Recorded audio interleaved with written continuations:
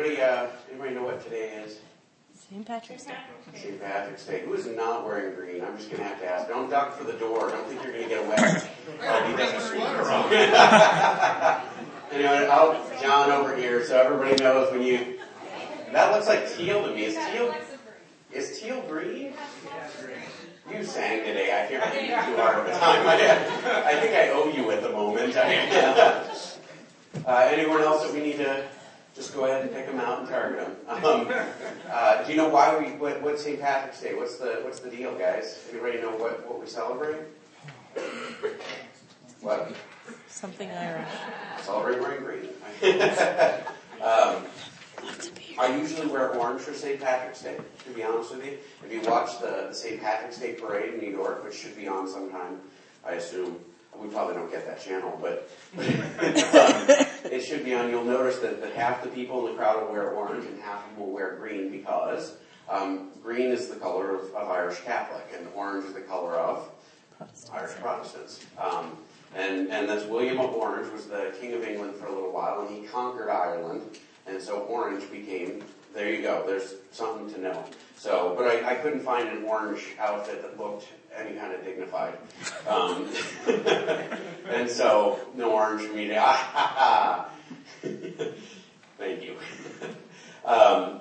The reason that we celebrate St. Patrick's Day is we celebrate the life of St. Patrick. And St. Patrick was a fellow who, as a child, was kidnapped by the Celts, who dragged him away to Ireland, and he became a slave in Ireland. He served as a slave in Ireland for 6 years before he managed to get away.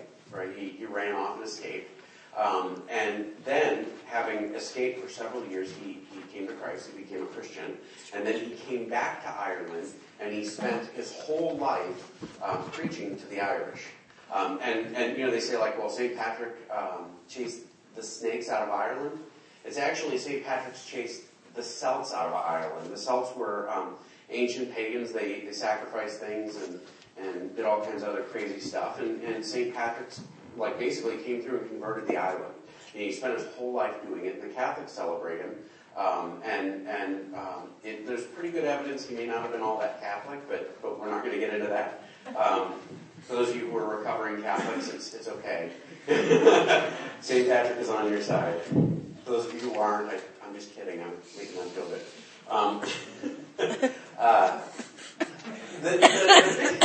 The big thing we're working on right now, and the reason I'm starting with this is we're talking about Easter, right? And the way that we're approaching Easter this year for the sermon series is we're looking at Old Testament stuff, right?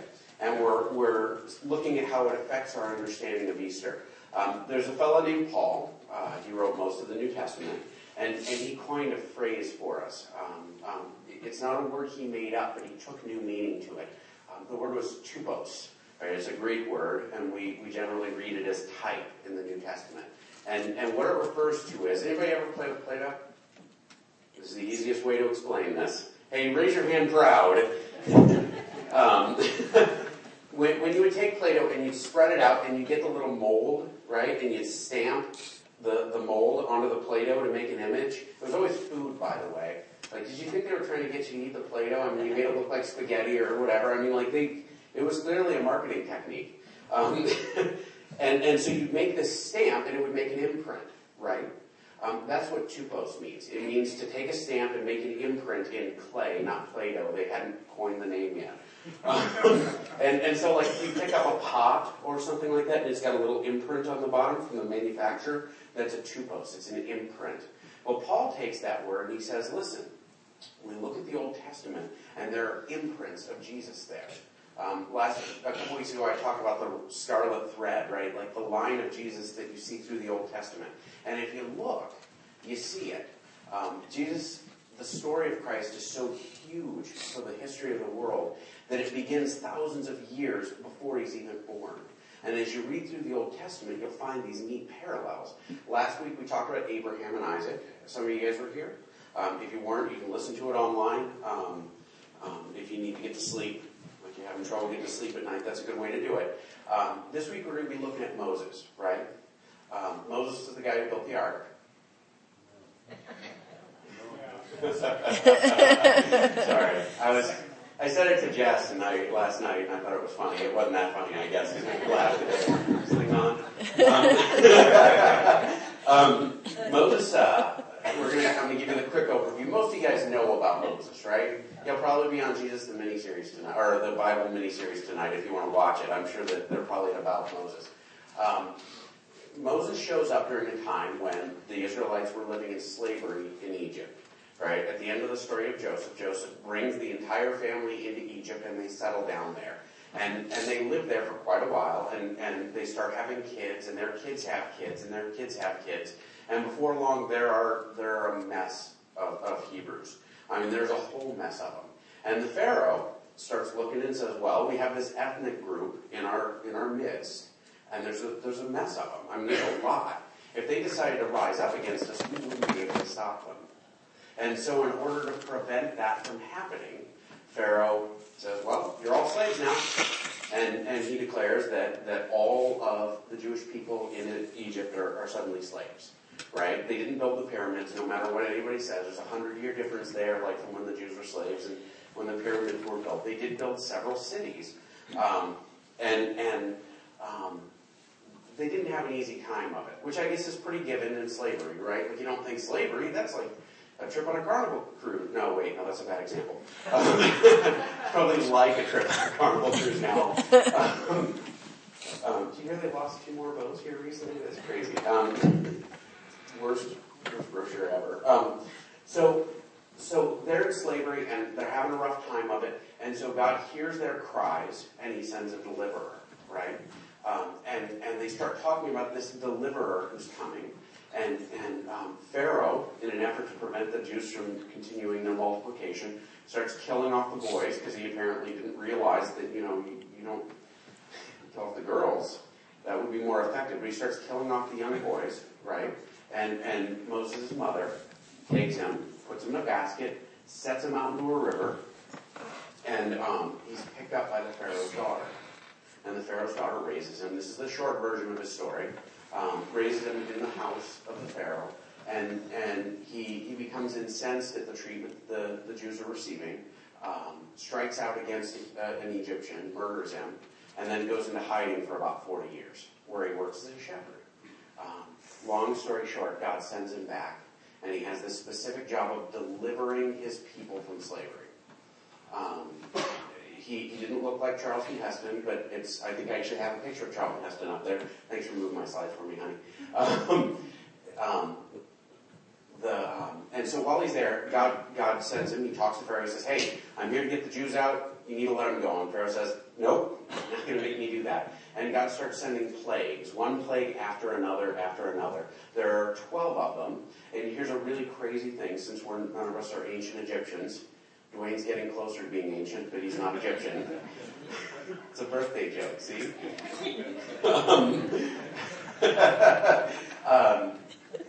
If you look at the different plagues that were sent, they all correspond with Egyptian gods. And so part of what God is doing in this is, he's literally he's backhanding every one of the Egyptian gods. He's saying, hey, what you worship is nothing compared to me. Right? So like they worship the Nile, and the first plague is the blood in the Nile, or the Nile River turns into blood. And it's one after another, after another, after another, right? And then finally we get to the very last one. Anybody know what the last plague was? Killing of the children. The firstborn, yeah. And it shows that Pharaoh was a dense guy, because Moses goes to Pharaoh and he says, hey, listen, tomorrow every firstborn in this country is going to be dead. Animals, children, you name it. Firstborn will all be dead unless you let us go. And Pharaoh says, bring your worst. The country's wrecked, and they're it's a disaster, but he says, well, bring your worst. And so he says, all right, and he comes back, and God gives the Jews a command. This is Exodus 12, 3-7. There are Bibles in the pews if you want to follow along. Otherwise, it will be on the screen. Tell the whole community of Israel that on the 10th day of this month, each man is to take a lamb from his family, one for each household. If any household is too small for a whole lamb, they must share one with their nearest neighbor, which if it was Montana would be 15 miles. Having taken into account the number of people there are, you are to determine the amount of lamb needed in accordance with what each person will eat. The animals you choose will be 1 year old, year-old males without defect, and you may take them from the sheep or the goats. Take care of them until the 14th day of the month. Then all the members of the community of Israel must slaughter them at twilight. They are to take some of the blood and put it on the sides and tops of their door frames of the houses where they eat the lambs. On the same night I will pass through Egypt, and I will strike down every firstborn of both people and animals, and I will bring judgment on all the gods of Egypt. I am the Lord. The blood will be a sign for your houses, for you on the houses where you are. And when I see the blood, I will pass over you. No destructive plague will touch you, and I will strike Egypt. This is a day you will commemorate for the generations to come, and you shall celebrate it as a festival to the Lord, a long-lasting ordinance. Okay, so there are two elements of Moses' story we're going to look at today. And the first one is the Passover. Jewish people still celebrate this. There aren't very many Jewish folks in Montana. I don't live in this part of Montana. So maybe you don't know folks who are celebrating this. But in Indiana, I had a good friend, and they would do Passover. Right? So like this week, they would only eat bread without yeast, just like crackers. It's not very pleasant. And they would eat a lamb on that last day. And so they would go through this celebration every year to commemorate that God was going to strike down all of these children, all of these people. And he was going to preserve those who had blood where? There. On the doors, right? And so every year they would celebrate this. And it's a huge deal for the Jewish folks. In fact, when we get to the story of Jesus being arrested on Maundy, Thursday, that's, it's the Thursday before Easter, when he breaks the bread and does the wine and everything, that's a part of the Passover meal. Because they're celebrating the standard religious ceremony for the Jews. All right, so everybody with me? All right, we're going to skip about a chapter here because I can't read like Exodus 12 to Exodus 16. It'd probably be more interesting than me, but I'd like to explain some of it. They do this. The angel of the Lord passes over and the firstborn are struck down. There are a couple reasons for this. In the ancient world, firstborn, like if you were a master, you could demand the first of everything from your servants, right? And so God, as God, could demand the first, right? But it also affects the Pharaoh's home. And the Pharaohs were worshipped as gods, right? And so just kind of a little bit of background there. The angel of the Lord passes over, lots of people die, lots of animals die. Everybody wakes up in the morning and they're like, okay, we're done with this. Get out. And God says, they're going to be so happy to see you go. I want you to go door to door and collect jewelry. And so they go door to door and collect gold jewelry from their neighbors. And the neighbors just want them to get out. And so they're giving them stuff to leave. The country is wrecked. Families are in ruins. It's literally a place of destruction now.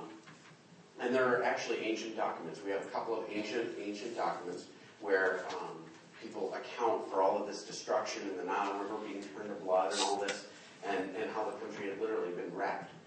It's one of those little bits of the Exodus story that's actually fairly well attested in outside literature, more so than most other ancient instances from that period. Anyway, they get out, right? And they're heading for the Promised Land, and on the way, they stop and they camp because they've got several 100,000 people. And Pharaoh says, you know what? I think it's about time that we exact a little revenge. Because he doesn't learn very quick. He's a guy, I guess. And he says, we're going to go out and we're going to get them. And so he mobilizes the army. Here's another little interesting bit of history. At the time, the Egyptians had one of the most dominant armies in the world. And we have inscriptions from this era where we have one conquest after another, where the Egyptians went out and just whipped their neighbors for the heck of it, right? They took land, they took plunder, they fought all of their neighbors because they were big and tough. And if you're the big and tough guy in the room and you can take anything you want from anyone, why wouldn't you, right? And so they come out with their chariots and their vast army, and they're going to slaughter the Israelites, right? And everybody remembers this in Charlton Heston, right? Or Prince of Egypt. They gather up on the shore and of the Red Sea, And in Exodus 14, as Pharaoh approached, the Israelites looked up, and there were the Egyptians marching after them. And they were terrified and cried out to the Lord. They said to Moses, was it because there were no graves in Egypt that you brought us out here to the desert to die? These guys really appreciate how much God has done up to this point, right? What have you done to us by bringing us out of Egypt? Didn't we say to you in Egypt, leave us alone, let us serve the Egyptians? It would have been better for us to serve the Egyptians than to die in the desert. And they say this thing over and over again because they're kind of crappy people. They're kind of unpleasant people. It's all right. Moses answered the people, do not be afraid. Stand firm and you will see the deliverance of the Lord, and the Lord will bring you today. The Egyptians you see today you will never see again. The Lord will fight for you. You need only to be still. And the Lord said to Moses, why are you crying out to me? Tell the Israelites to move on. Raise your staff and stretch it out over the sea and divide the water so the Israelites can go through the sea on dry ground. Skipping a couple verses here. Then the angel of God, who had been traveling in front of the army, withdrew from them and went behind them. And a pillar of cloud also moved in front and stood behind them, coming between the armies of Egypt and Israel. Throughout the night the cloud brought darkness to the one side and light to the other side, so neither went near the other all night long. Here's a real quick thing. When the Israelites were traveling in the desert, they had two things that they would follow. God would say, all right, go this way. And the way they knew where to go was during the day they had a giant pillar of clouds, right? And at night they had a giant pillar of fire, and they would travel based on these things. It was God's angel that was present. And when it comes time to cross the Red Sea, the angel swings around to the back and covers them. And the Egyptians can't march forward because it's dark. And so the Israelites cross on dry ground, and they're protected from behind by the angel. Then Moses stretched his hand out over the sea, and all night the Lord drove back the sea with a strong wind from the east and turned it into dry land. The waters were divided, and the Israelites went through the sea on dry ground, and the wall of water on their right and on their left. The Egyptians pursued them, and all the Pharaoh's horses and chariots and horsemen followed them into the sea. During the last watch of the night, the Lord looked down from the pillar of fire and the cloud at the Egyptian army and threw it into confusion. He jammed the wheels of their chariots so they had difficulty driving. And the Egyptians said, let us get away from the Israelites. The Lord is fighting for them against Egypt. They finally get it. And then the Lord said to Moses, stretch out your hand over the sea so that the waters may flow back over the Egyptians and the chariots and horsemen. Moses stretched out his hand over the sea, and at daybreak the sea went back to its original place. And the Egyptians were fleeing toward it, and the Lord swept them into the sea. The water flowed back and covered the chariots and horsemen. The entire army of Pharaoh that had followed the Israelites into the sea, not one of them survived. I wanted to read it because I didn't want to just paraphrase it, okay? So I know it's tough listening to me read. It's tough listening to me talk. Imagine my position. The Red Sea parts. The Egyptians start following them in, and God says, okay, now you drown. And the water flows over them and they drown. And actually, the Pharaoh drowns with them. Why did we end here? Well, because the Egyptians worship the Pharaoh as a god, and God takes their last and most precious god and knocks him flat. They drown in the sea, which for the Egyptians is like hell. Because the Egyptians believed if you were not buried in Egypt, you could not go to heaven. And so that's the reason the Egyptians never built ships and conquer their neighbors, because they believed you had to die in Egypt. And so for the Pharaoh to drown in the sea and be lost is about the biggest insult you can think of, right? This, same idea presents for the Israelites. Whenever you see water referenced in the Old Testament, it's a reference to chaos or death or hell, right? It's this idea of the worst thing you can think of. And for them to pass through the sea is like passing through death, right? And for the Pharaoh and his armies to die there was a huge deal. Everybody with me? All right, that's the groundwork. We're going to get to the cool stuff now. When you read the story of Jesus, the gospel writers, all four of them, very intentionally drew parallels between Jesus and Moses. There are a number of instances in both their lives that put them right next to each other. This is that typology, think Plato, right? This is the image in the Old Testament. I actually downloaded a list of 150 different parallels. I have 10 for you. The Jews in the time of Moses were living under the Egyptians. When Jesus shows up, they're living under the Romans, right? So they're living during a time of oppression and difficulty where the people had been put under the boot of a foreign nation.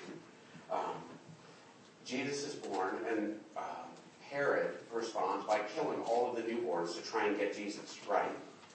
Same thing happens with Moses when he's born. In order to prevent Jesus from being killed, his parents flee to Egypt, and they stay in Egypt for a while. In order to prevent Moses from being killed, he lives in the palace of the king of Egypt. And so we see hiding in Egypt to prevent from infanticide, right? Moses' name means to be drawn out of the water. And like I said, right, water, hell, destruction, chaos, right? To be drawn out of the water is to be saved. I mean, Moses' name literally means to be saved from destruction. Jesus' name means salvation. The word is actually Yeshua. It means salvation. So they have names that parallel. Both are referred to as shepherds. In fact, Moses was a shepherd for the 40 years that he was in hiding for the murder he had committed. But he's referred to as a shepherd of God's people. And Jesus is the good shepherd, right? He's God's shepherd that takes care of the people. Both are sent to deliver their people from slavery. Now, here's the trick. The Jews with Jesus didn't understand what their slavery was. They looked at the Romans and they said, hey, we got this foreign nation over us. We need somebody to get us out from underneath this. The slavery that God sends Jesus to save them from is sin. I mean, you don't have to raise your hand. How many of y'all have been in a spot where like sin, just the wretchedness you brought into your own life has crushed you, or has kept you sitting in a hole, or has dragged you down, or other people's sin has wrecked your life, and you sit there and you think, could this be any worse? And it's not like it's a prison of our own making in the end, right? It's our own sin that does it. Every man, woman, and child born lives under the oppression of sin. And we all one day will face death. Death is a product of sin. Death was never intended to exist. And I'll give you a little bit of argument here. Any of y'all ever have somebody close to you die? And it just feels wrong? You know what I'm talking about? It shouldn't be that way. It's because it's not how we're designed. We're not made to deal with death. It's despite our design. I'm going to find my spot again. Oh, the Passover. What do they do for Passover? They eat a lamb. They spread the blood. When Jesus eats the last Passover meal, he breaks bread and he says, this is my body broken for you. Eat it, right? They ate the lamb. This is my blood. Drink it. For the Jews of old, right? They would paint their doors. And that blood said, hey, they're covered. For us, when I drink the blood of Jesus in communion, when I believe in Christ, it says that I'm covered by the blood of Jesus. I'm forgiven by that covering. I'm protected. And so when the day of judgment comes, I'm going to stand before God, and when God looks at me, he's going to see somebody covered in the blood of Jesus. And he's going to pass right over me. Do I have punishment coming? Probably more than any of you people. I'm good at sinning, right?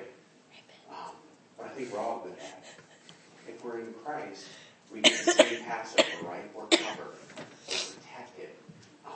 The lamb, is offered for us. That's a typology, by the way. See it? It's an imprint of the old, of the new, pointing back to the old. When they get out into the desert, by the way, Moses goes and he fasts for 40 days before he gets the 10 Commandments. When Jesus starts his ministry, he goes out into the desert and he fasts for 40 days before starting his preaching. Manna from heaven. What do they eat in the desert? There's nothing to eat. There's no crops to eat. They don't have animals abundant. And so they wake up in the morning and there's bread on the ground and they eat it. And the bread, they call it manna. Anybody know what manna means? What is this? Yeah, what is this stuff? It's a creative name. Actually, it'd be a great snack product today. I would eat what is this stuff? Sometimes when my wife cooks. No, I'm kidding. I love you, dear.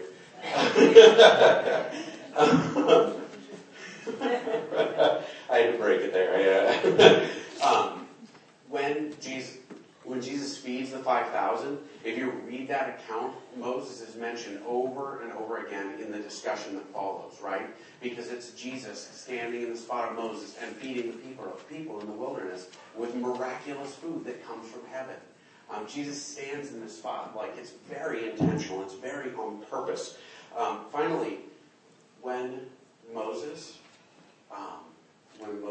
comes down off the mountain and the people are worshiping the golden calf, and God says, okay, rolling up my sleeves, I'm going to squish all of them.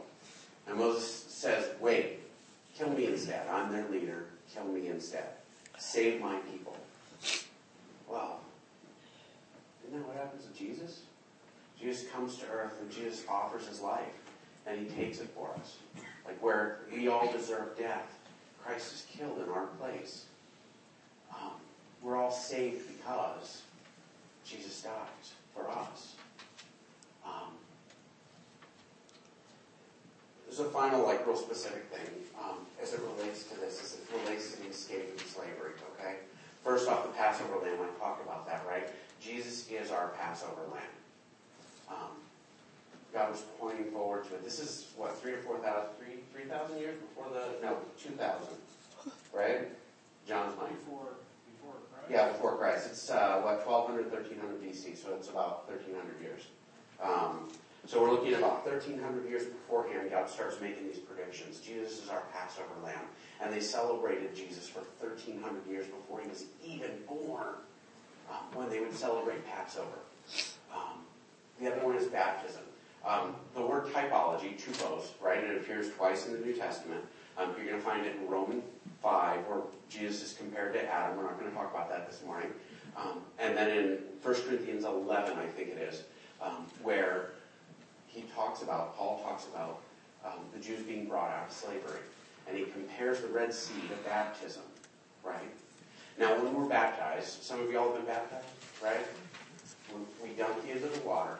And what Paul tells us is that it's like dying. Remember? Water, death. Everybody with me? It's like dying and being buried. And when we come up out of the water, we're born again. We're made alive again. When the people are freed from slavery, when their past is bearing down on them and ready to kill them, you know what I'm talking about here? The Egyptian army is literally nipping at their heels. God brings them through death and alive on the other side. And he kills their death behind them. This is what happens with us, right? And the Old Testament lays this out so well, but I want you to picture this. How many of you guys have something in your past that just nips at your heels every day? It's right there, and you can't get away from it. You wake up in the morning, you get that moment of refreshing, like, oh, it's morning. Unless you're me, it's, oh, it's morning. And then when the clouds clear, you remember, oh yeah, I'm this guy, right? I got this addiction. I got this sin hanging over me. I got this thing I'm going to keep going back to. I'm this person that did this thing. I met a young lady once when I was working at Basher who had been she was a prostitute for a while. And she had done photography as a child. I mean, it was a terrible thing. And I was talking to her about Jesus, and she said, you know what? God can never make this right. Like, you don't know where I've been. He would never, ever deal with me. You don't know how horrible I am. And I got to say to her, the moment you believe, the moment you say, Jesus, you're going to be over my life, it's like you pass through death, and that old person, that person with all this sin, with all this baggage, with all this wickedness, with all this past, dies right there. It drowns like the Egyptian army. It's interesting, in Egyptian history, I told you they had this whole series of victories, right? If you read the inscriptions, they stopped right there. No explanation, but for some reason the army wasn't as tough as it was like it was gone. Because the Egyptians never conquered a neighbor again. And the same is true for us. Like, when we're in Christ, when we pass through death and we're born anew, right, in Christ, because of Easter, Jesus is the first one to do it, right? He dies, he's buried, and on the third day he raises again. And death is done. No more victory, no more sting. And so even when I stumble in my sin, it's not beating me, right? because I'm still new. I still got blood over my doorstep. I'm still forgiven. Then actually the rest of life becomes the process of making this inside of me match the outside, right? So the inside is whole and new and pure and forgiven, and the outside still struggles with sin. And the rest of my life I get to work at this, right? And I may fall, I may stumble, I may fail, but guess what? I'm still forgiven. And that's why we celebrate Easter. Is there anything better than that? Can you imagine? It's easy to forget it, that we're delivered from an enemy that we're helpless to stand against. It's actually worth getting up at sunrise. It's worth celebrating. It's worth singing. It's worth getting together and eating and remembering Jesus, my Jesus, died for me. And he rose again. Didn't stay dead, which is sort of funny. We talk a lot about the death of Jesus, but the real trick is that he came back, right? He proves that death isn't the end. That Henry and everyone that we've ever loved will one day stand and walk on this earth again. This is not the end. And when I fail, it's not the end. This freedom, here's my application, okay guys? Like, if we're free from slavery, right? If we're free from it, we have two options. We can keep going, or we can do like the Jews did, right? And if you read the rest of the story, what do the Jews do? They say, wow, we were so much better off when we were slaves. The food out here, what is this stuff? Manna? I don't want to eat that. Can we just go back where we had a great buffet in slavery all the time? Wasn't all that good, right? They were slaves. It was rotten. People were killing their children, right? Like, we have this option. Like, my application for you today, and you go out of here this week, and I want you to pray about this. What am I doing? Am I turning around and digging back into my sin in the past? Am I trying to go back to where I was? Yeah, Jesus, I know you forgive me, but man, I love this. Are you going forward as a free and new person? Are you watching stuff behind you and letting it beat you, even though it's drowned? Or are you waking up and saying, you know what, I'm struggling with this, but I already won? My aunt died of cancer, I don't know how many years ago. Was that 12 years? It was a very hard thing for me. And somebody said something to me a few years later. They said, you know, they always say that she lost her battle with cancer, but in the end, she believed in Jesus, right? And she passed away and cancer died with her. She'll be alive again. And so ultimately, even though it bested her at the end, she won in the end, right? Because she's still alive. She's in heaven. She'll live forever. This is gone. Sin is like our cancer. You may lose today. You may lose tomorrow. You may lose the next day. But Jesus already won the victory. And so you may kick your butt over and over and over again. But you'll win in the end. We have one more song. We're going to close in prayers. Rebecca. Everybody clap for Rebecca. It's so tough to be worshiping. Heavenly Father, I pray that as we come to you today, as we worship, as we remember that you freed us. That in Easter we celebrate the freedom that we have in Christ. That we're freed forever from our sin and our death. In Jesus' name, amen. And I'm not